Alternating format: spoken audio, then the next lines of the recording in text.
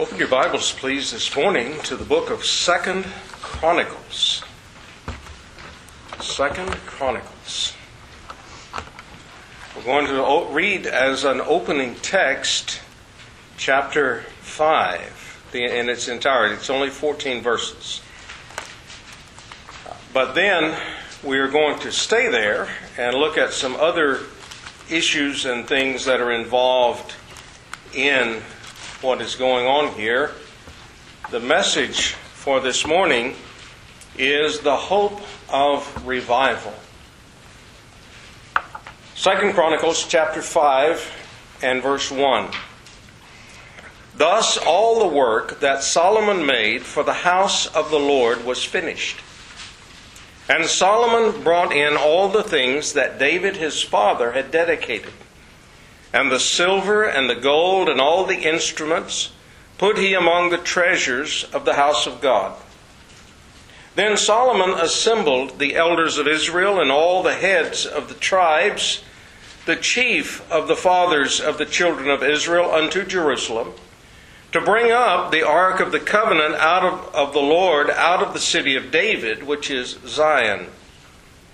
Wherefore all the men of Israel assembled themselves unto the king in the feast, which was in the 7th month.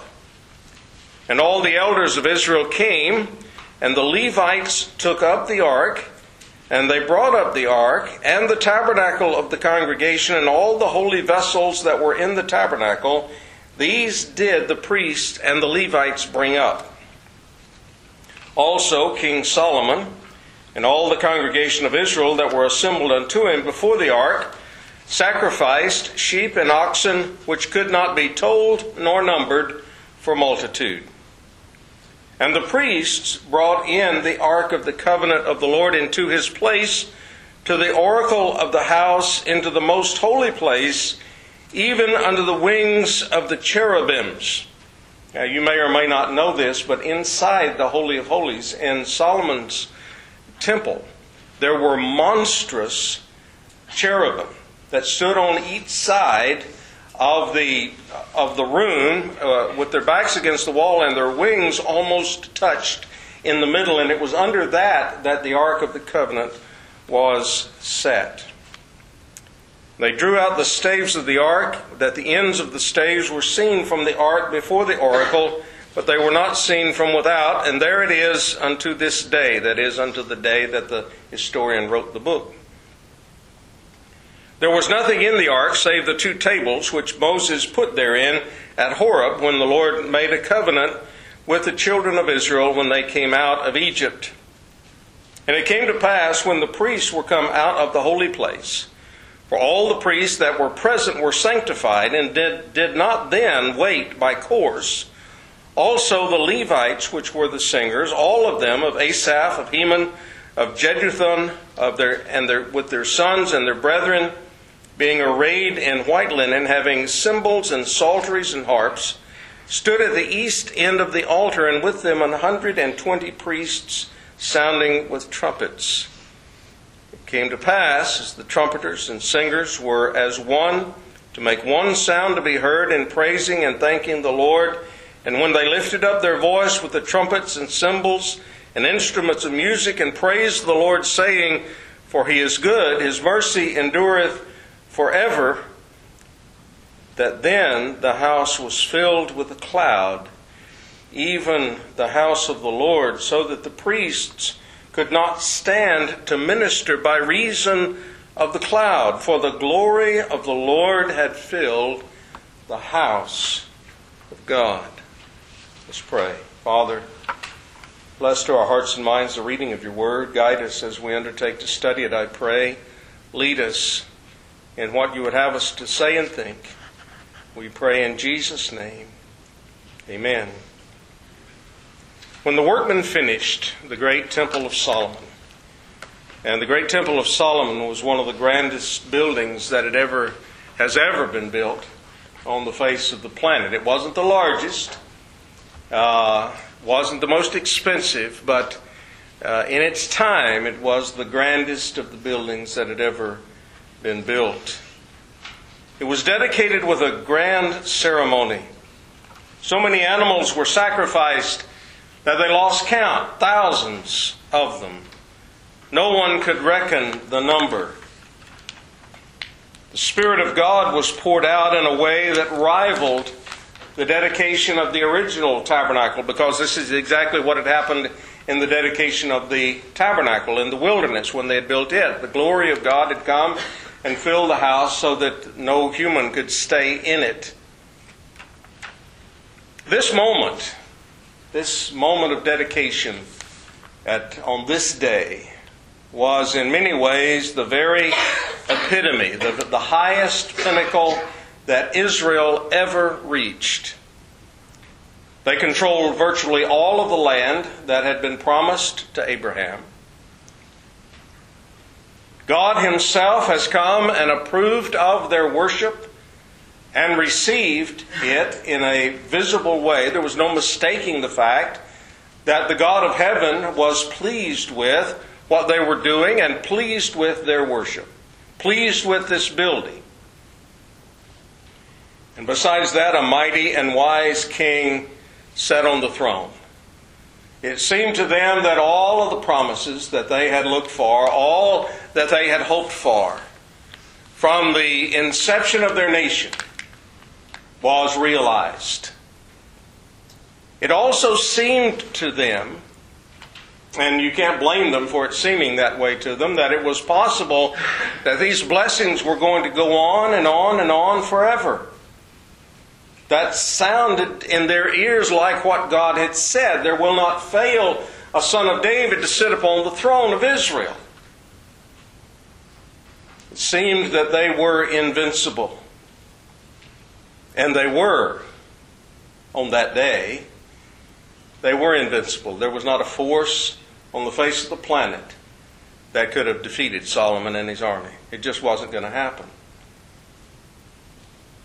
But Solomon, in his wisdom, anticipated that things were not always going to be that way. In fact, in chapter 6, there is a long and elaborate prayer that Solomon prayed concerning the future.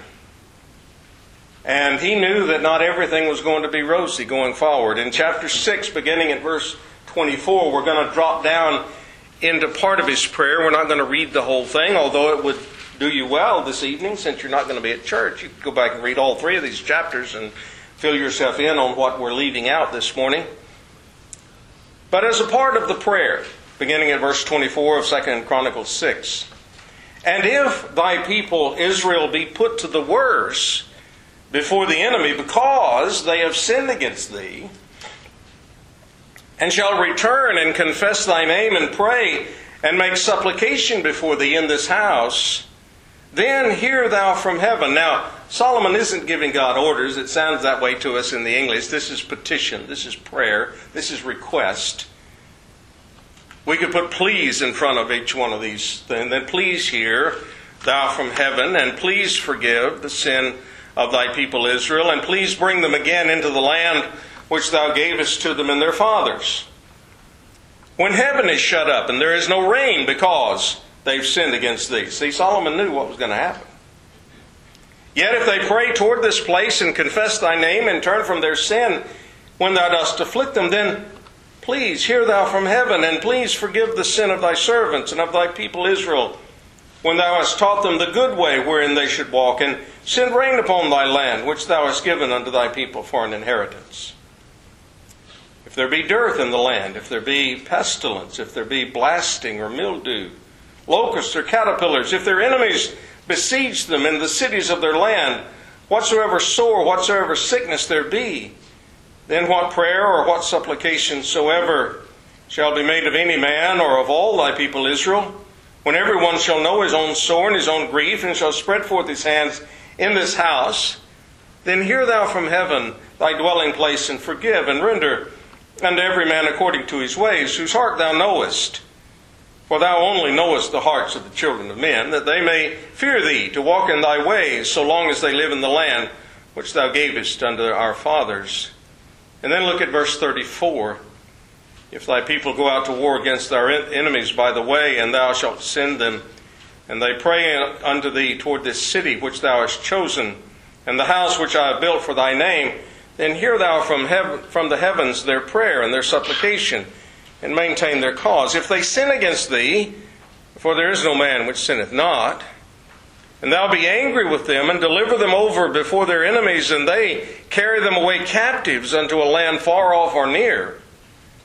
Yet if they bethink themselves in the land whither they are carried captive, and turn and pray unto thee in the land of their captivity, saying, We have sinned, we have done amiss, and dealt wickedly. If they return to thee with all their heart and with all their soul in the land of their captivity, whither they have carried them captives, and pray toward their land, which thou gavest unto their fathers, and toward the city which thou hast chosen, and toward the house which I have built for thy name, then hear thou from the heavens, even from thy dwelling place, their prayer and their supplications, and maintain their cause, and forgive thy people which have sinned against thee. You see, Solomon knew that many of these people standing there that day, participating in the celebration, did not truly love God with their whole hearts. His own children, one of whom would be his heir to the throne, he knew were not all faithful servants of God. He knew that the future was not as rosy as it seemed like it must be on that glorious day. God's response is found in chapter 7. You've probably heard this passage many times. Verse 12. The Lord appeared to Solomon by night. This is after all of this is over with. And said unto him, I have heard thy prayer, and have chosen this place to myself for an house of sacrifice.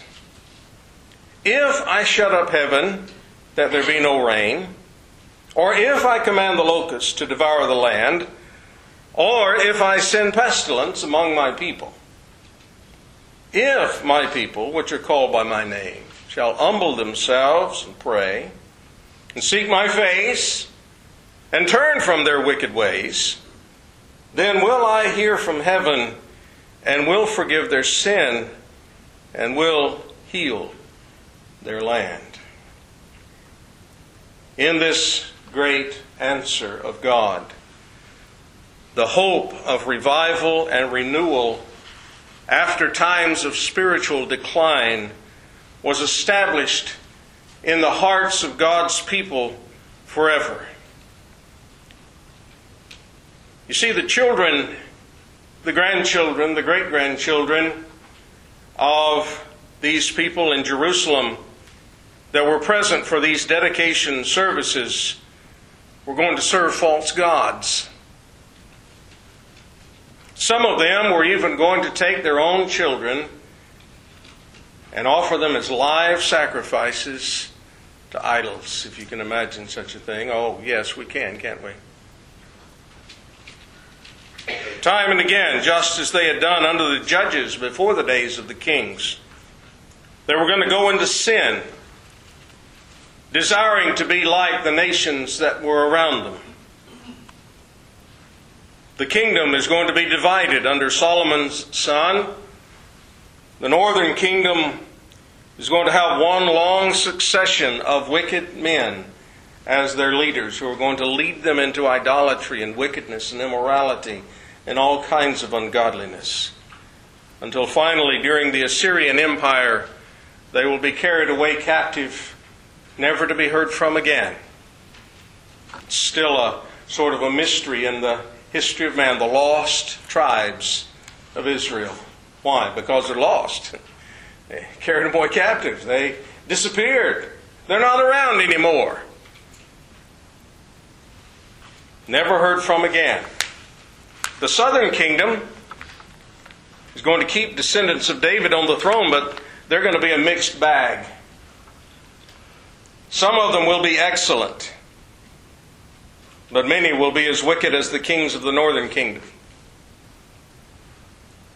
On a number of occasions, good men will come to power in the south, which came to be called Judah, while the north was called Israel.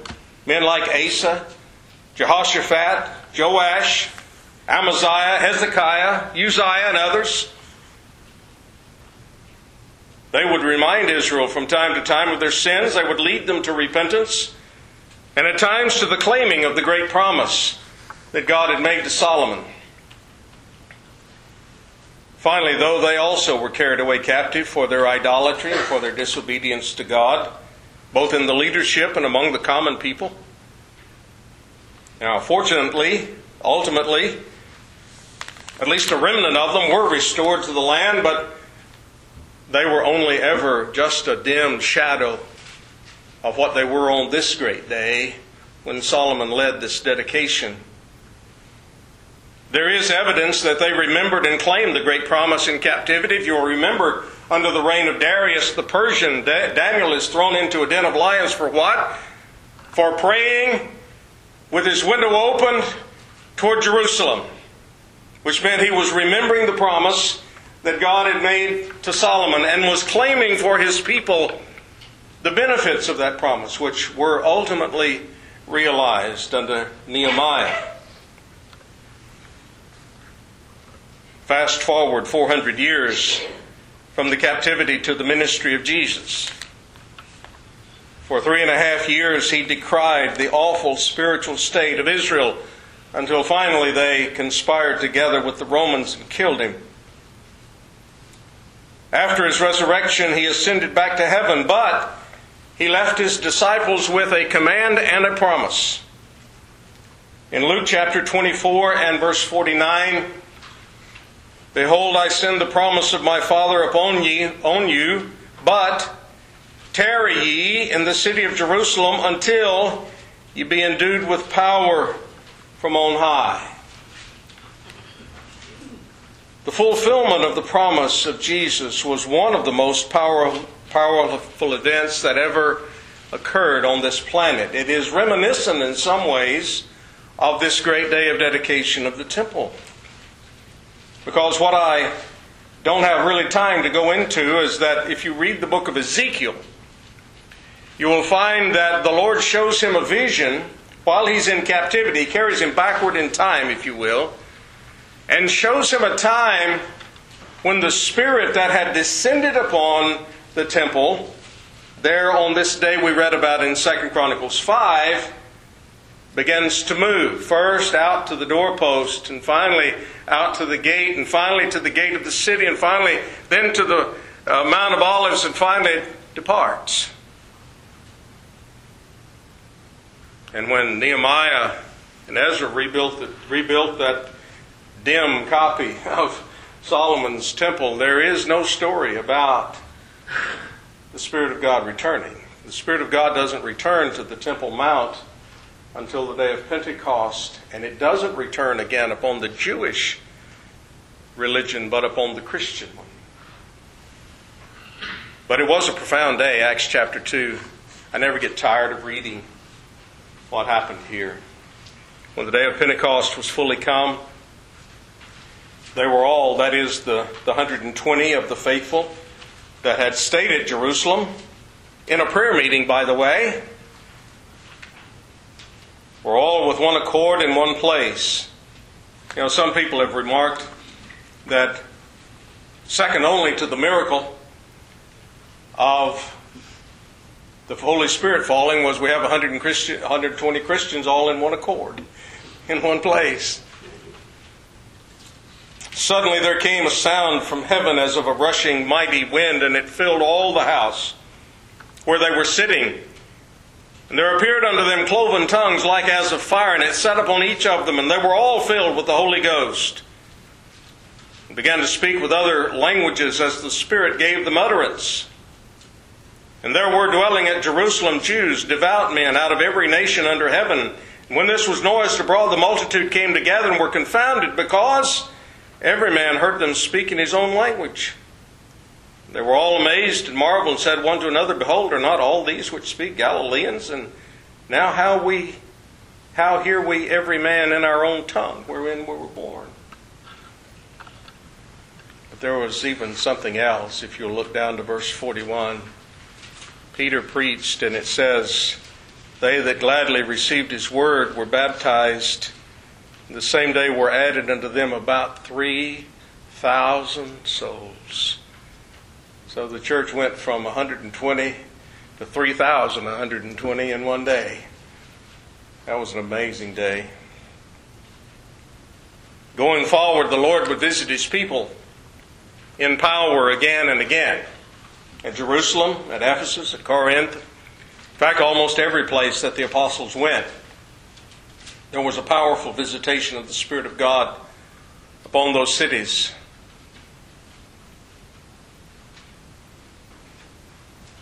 We talked about the decay that happened after the great day of dedication. Within 70 years of this great day of Pentecost, the Lord was rebuking through the pen of John some of His churches, calling upon them to repent and to return to Him and do the works they had done at the beginning. He even threatened 2 of them with total excommunication as His churches if they refused to hear Him. Ephesus, which was maybe the best, and Laodicea, which was maybe the worst, both of them were threatened. He was going to cast them out. I will spew you out of my mouth, He said. I will remove your candlestick, He said to Ephesus, except you repent. We have no doubt but that some did repent, and probably others did not. In the history of Christianity since the first century has been one long, uneven road. I wish it had all been victory. I wish it had all been glory. I wish that, like the Jews wished, that day could have just been preserved in eternity forever, on and on and on. Wouldn't it be wonderful if that day of Pentecost could just have been preserved as an ongoing event? But it wasn't. It's not God's plan. And I've learned not to question God about His plans. He's a lot smarter than I am. There have been great departures from God and horrible consequences for those departures, both for Christianity itself as well as for the world. But there have also been great awakenings and great revivals, as God's people would find themselves in a state of decline and give themselves to prayer and remember this principle that is established in the prayer, in the answer to Solomon's prayer. Now I realize that prayer was very specific about a specific nation, about a specific event. I realize the answer was given to a specific prayer. But the principle that is contained in that prayer, if my people, God has always honored. He's always honored it. He's never come back to His people and said, no, that was just for Solomon, that was just for Israel, that's not for you. That principle that God established there has always been honored by Him. If my people. The great revivals have come at times of great decline, both in the church and in the culture. No matter where we find the records of these awakenings, whether in America or Germany, Ireland or Wales, we find always 2 consistent things. Now, there are many things that are different about them. It's interesting to go through them and look at them and analyze them and look at the differences. But there are things that are always the same. One is a general weakness of spirituality in the churches of Christianity, together with a great moral decline in the world at large. And I believe, and I hope you do as well, that one is related to the other. When the church thrives, the world does better. Now, the world is always wicked. But when the church thrives, the world does better. And when the church is in decline, so is the world. There are times of greater and lesser wickedness even among the unbelievers. It's interesting to go back and read the history of the founding of our country and read some of the principles that some men who were unbelievers believed and lived by. Some of them I stand in amazement. I say, how could a person be this smart and not be a believer? The world does better when the church prospers. So one of the things that's always consistent before great revivals is a general weakness of spirituality. And the second thing is an unusual and growing concern among faithful Christians that is so profound that they will give themselves to regular, extended times of prayer, both in private and in groups. They will cry out to God for His help. They will thoroughly examine their own personal lives. They will put away their sins and give themselves in renewal to God. It's almost like a revival happens before the revival. On many occasions, God has been pleased to bless their efforts and answer their prayers. I do not know of one revival which has not been preceded by protracted, earnest, diligent prayer by some of the people of God. Sometimes it's not very many, but some. It was only 120 at Pentecost. Olive Lewis in 1947, there was only two. Two old widows who couldn't do anything else but pray for their people. There are certain things that are beyond question. Number one, it is God's purpose, His revealed purpose, that His churches prosper spiritually. Now, I'm not here to preach financial prosperity, because God has brought poverty upon many of His churches. And He's blessed and revived many of His churches without prospering them financially. It's not about financial prosperity, it's about spiritual prosperity. That's why the Holy Spirit was poured out. Why was the Holy Spirit poured out? So they would prosper. So the 120 could be 3,120. And a few days later be 8,120.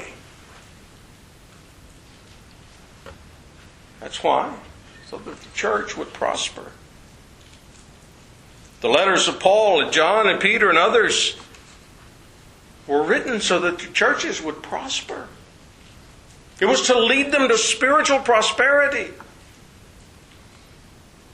The language used by the Lord Jesus Christ in the letters to the churches in Revelation 2 and 3 to describe the things that He desired to give to His servants speak of spiritual blessedness. Listen to some of the things that He used, some of the phrases. He said, I will give you to eat of the tree of life. I will give you a crown of life. I will give you to eat of the hidden manna. You shall be clothed in white raiment. And to Laodicea, the worst probably of all the seven churches, He still said, I want to give you gold tried in the fire, white raiment that you may not be naked, and eye salve so that you can see. As bad off as Laodicea was, the Lord Jesus Christ was saying, I want you to prosper. I want you to be spiritually well. I want you to do okay. That's the first thing that is certain. God wants His people to prosper. The second is God has proven that His promise to Solomon is good across all time frames, to all kinds of people, and is very generous concerning the flaws and faults of various groups. He has fallen in power upon the Moravians, upon the Presbyterians, upon the Baptists, upon the Methodists, upon independents, and others as well. See, God never did buy in on our denominational scheme. And the Holy Spirit never has recognized it when He's come in power. He just doesn't pay any attention to it. He falls on true believers who dare to take Him up on the terms of His promise. The churches and the culture around us, including ourselves, need God's help. That's the third thing that is clearly true. The churches and the culture around us, including ourselves, need God's help to renew and restore us, to awaken us to our sins and to our duties. The only uncertainty, these things are certain. The uncertainty in the equation, the if in the equation, is if my people. There's no if with God. God says, I will. The uncertainty is with man. If my people. Will the people of God dare to be so audacious as to seize the promise under the terms of it? Now, this is not an unconditional promise. It's a conditional promise. It's not unconditional. If my people, first of all, you've got to belong to Him. Do you belong to Him? Are you His? I mean His by confession, His by belief, His by faith, His by repentance, His by fully embracing. Are you His? Which are called by my name. Do you go by His name? Are you known as Christian to your family, to your workers, your co-workers, to your neighbors, to your friends? Do they know you as Christian? They were called Christians first at Antioch. They didn't start calling themselves Christian. Other people started calling them Christian. Oh, you one of those people who believes in Christ.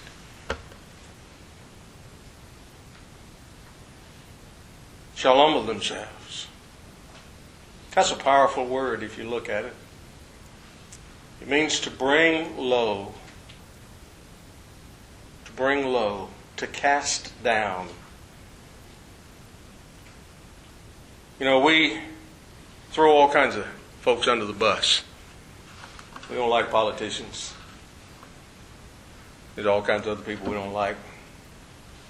We throw them under the bus. We don't like them. We cast them low. Or do we cast ourselves low before God? Humble ourselves. Acknowledge our sins. Acknowledge our weakness. Acknowledge our need. We don't like to be needy. I don't. I'll work all day doing something myself rather than ask somebody to do it. That's just the way I'm wired. I'm sorry. That's just the way I'm wired. I don't like to be needy. I don't like to have to ask for help. I don't like it. And pray. Not every once in a while. Earnestly. Diligently. Faithfully. Pray. You pray? How many minutes a week? 5? 10? How many hours a week? You pray? I mean, really? Do you pray?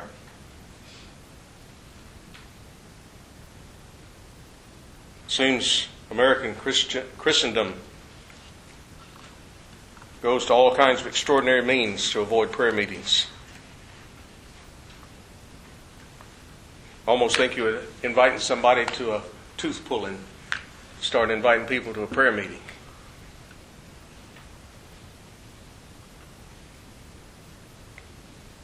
We need to become very familiar with prayer meetings if we're ever going to know revival.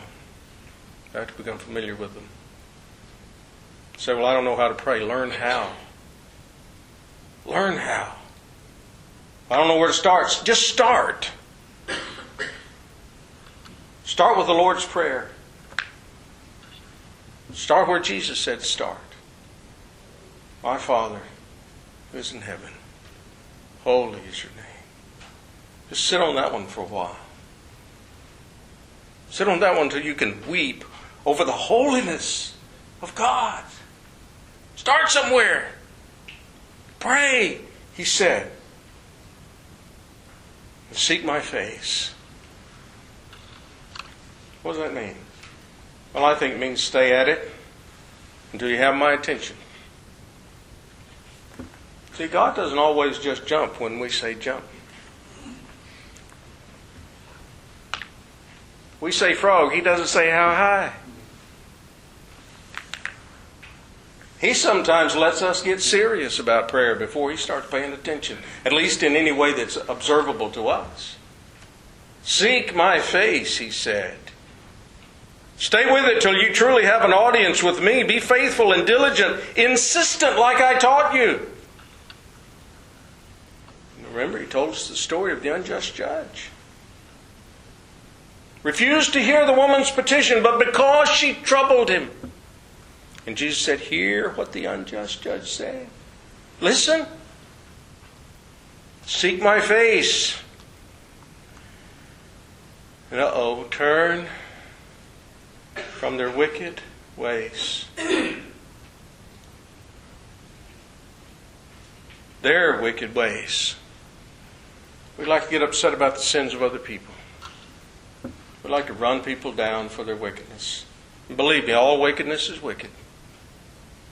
We need to start at home. Jesus said, start with the beam that's in your own eye. Turn from their wickedness. You see, it's not the sins of everybody else that's keeping you from revival. It's yours and mine. That's what's holding us back. That's what our problem is. It's not everybody else being wicked. Then will I. Wow. Then will I. 3 more exciting words have never been spoken nor heard. Then will I, says God. God moving on the behalf of His people in answer to their prayers. We don't know anything about that, do we? We don't know much about that.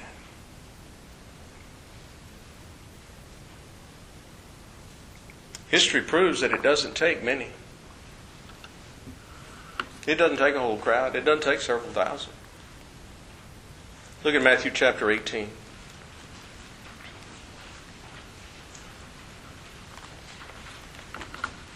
Verse 19.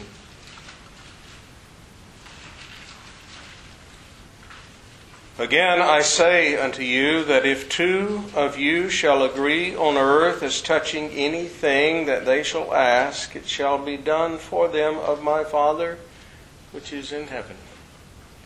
For where 2 or 3 are gathered together in my name, there am I in the midst of them. It's not the gathering together, it's the gathering together in His name. There's the secret. There's the troubling part. Truly in submission to Him. Truly in terms of His great promise. Truly in a way, not only as far as our own internal commitment to repentance is concerned, but also our commitment to unity to one another and our mutual concern one for another. There am I in the midst. It doesn't take a crowd. I'm not daunted by the fact that just a few will be meeting this week for prayer. I'm not concerned about that. That's not a problem. God has shown Himself over and over again entirely capable of answering the prayers of such a small group in a mighty way. It's our problem with preparation. It's our problem with believing Him. Do you have a picture in your mind of what an awakening would be?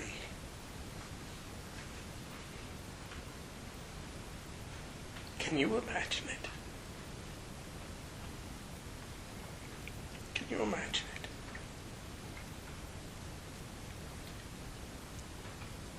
Can you imagine our church being so full that this room and the other one would be filled, standing room only? People to hear the gospel. I've even heard of churches where, in the summertime at least, they'd have to open the windows, people stand around outside the windows, so they could hear the gospel. Can you imagine that? Can you imagine businesses having to close down because they have no customers, because revival has come.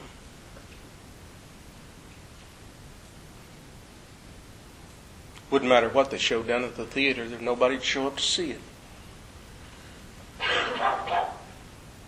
Nobody'd show up. Can you imagine it? Because we're supposed to pray believing that we've received already what we ask. If we pray in faith. We need a picture of it in our minds. Our great spiritual poverty proves how difficult it is for two or three to agree on anything in the way that Jesus Christ is talking about here. But when we do, when we get to that place, God says, then will I.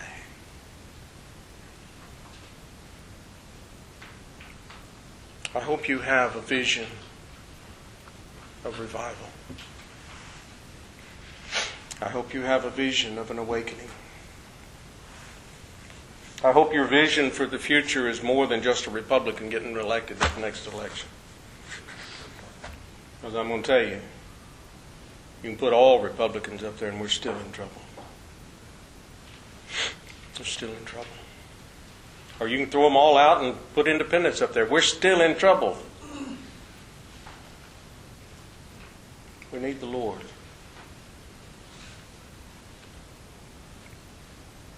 We need to call, we need to humble ourselves and pray and seek His face and turn from any wickedness that yet abides with us and trust Him for what we need. I fear we've lost the hope of revival. We have a wish for it, but I fear we've lost the hope for it. The purpose to have it, because the word hope, as used in Scripture, is a word that is very akin to the word faith.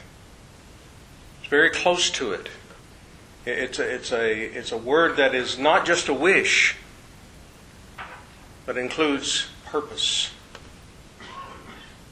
Oh, let us not lose the hope of revival.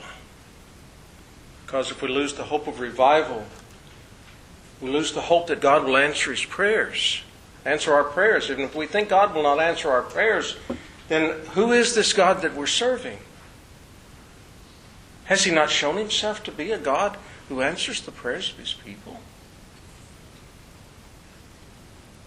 May God help us. We have obstacles to overcome. We have challenges to meet. We have humility to learn. We have repentance to seek. But we have a mighty God who has given us a wonderful promise. If my people, which are called by my name, shall humble themselves and pray and seek my face and turn from their wicked ways, then will I hear from heaven and will heal their land. May God heal our land. Amen.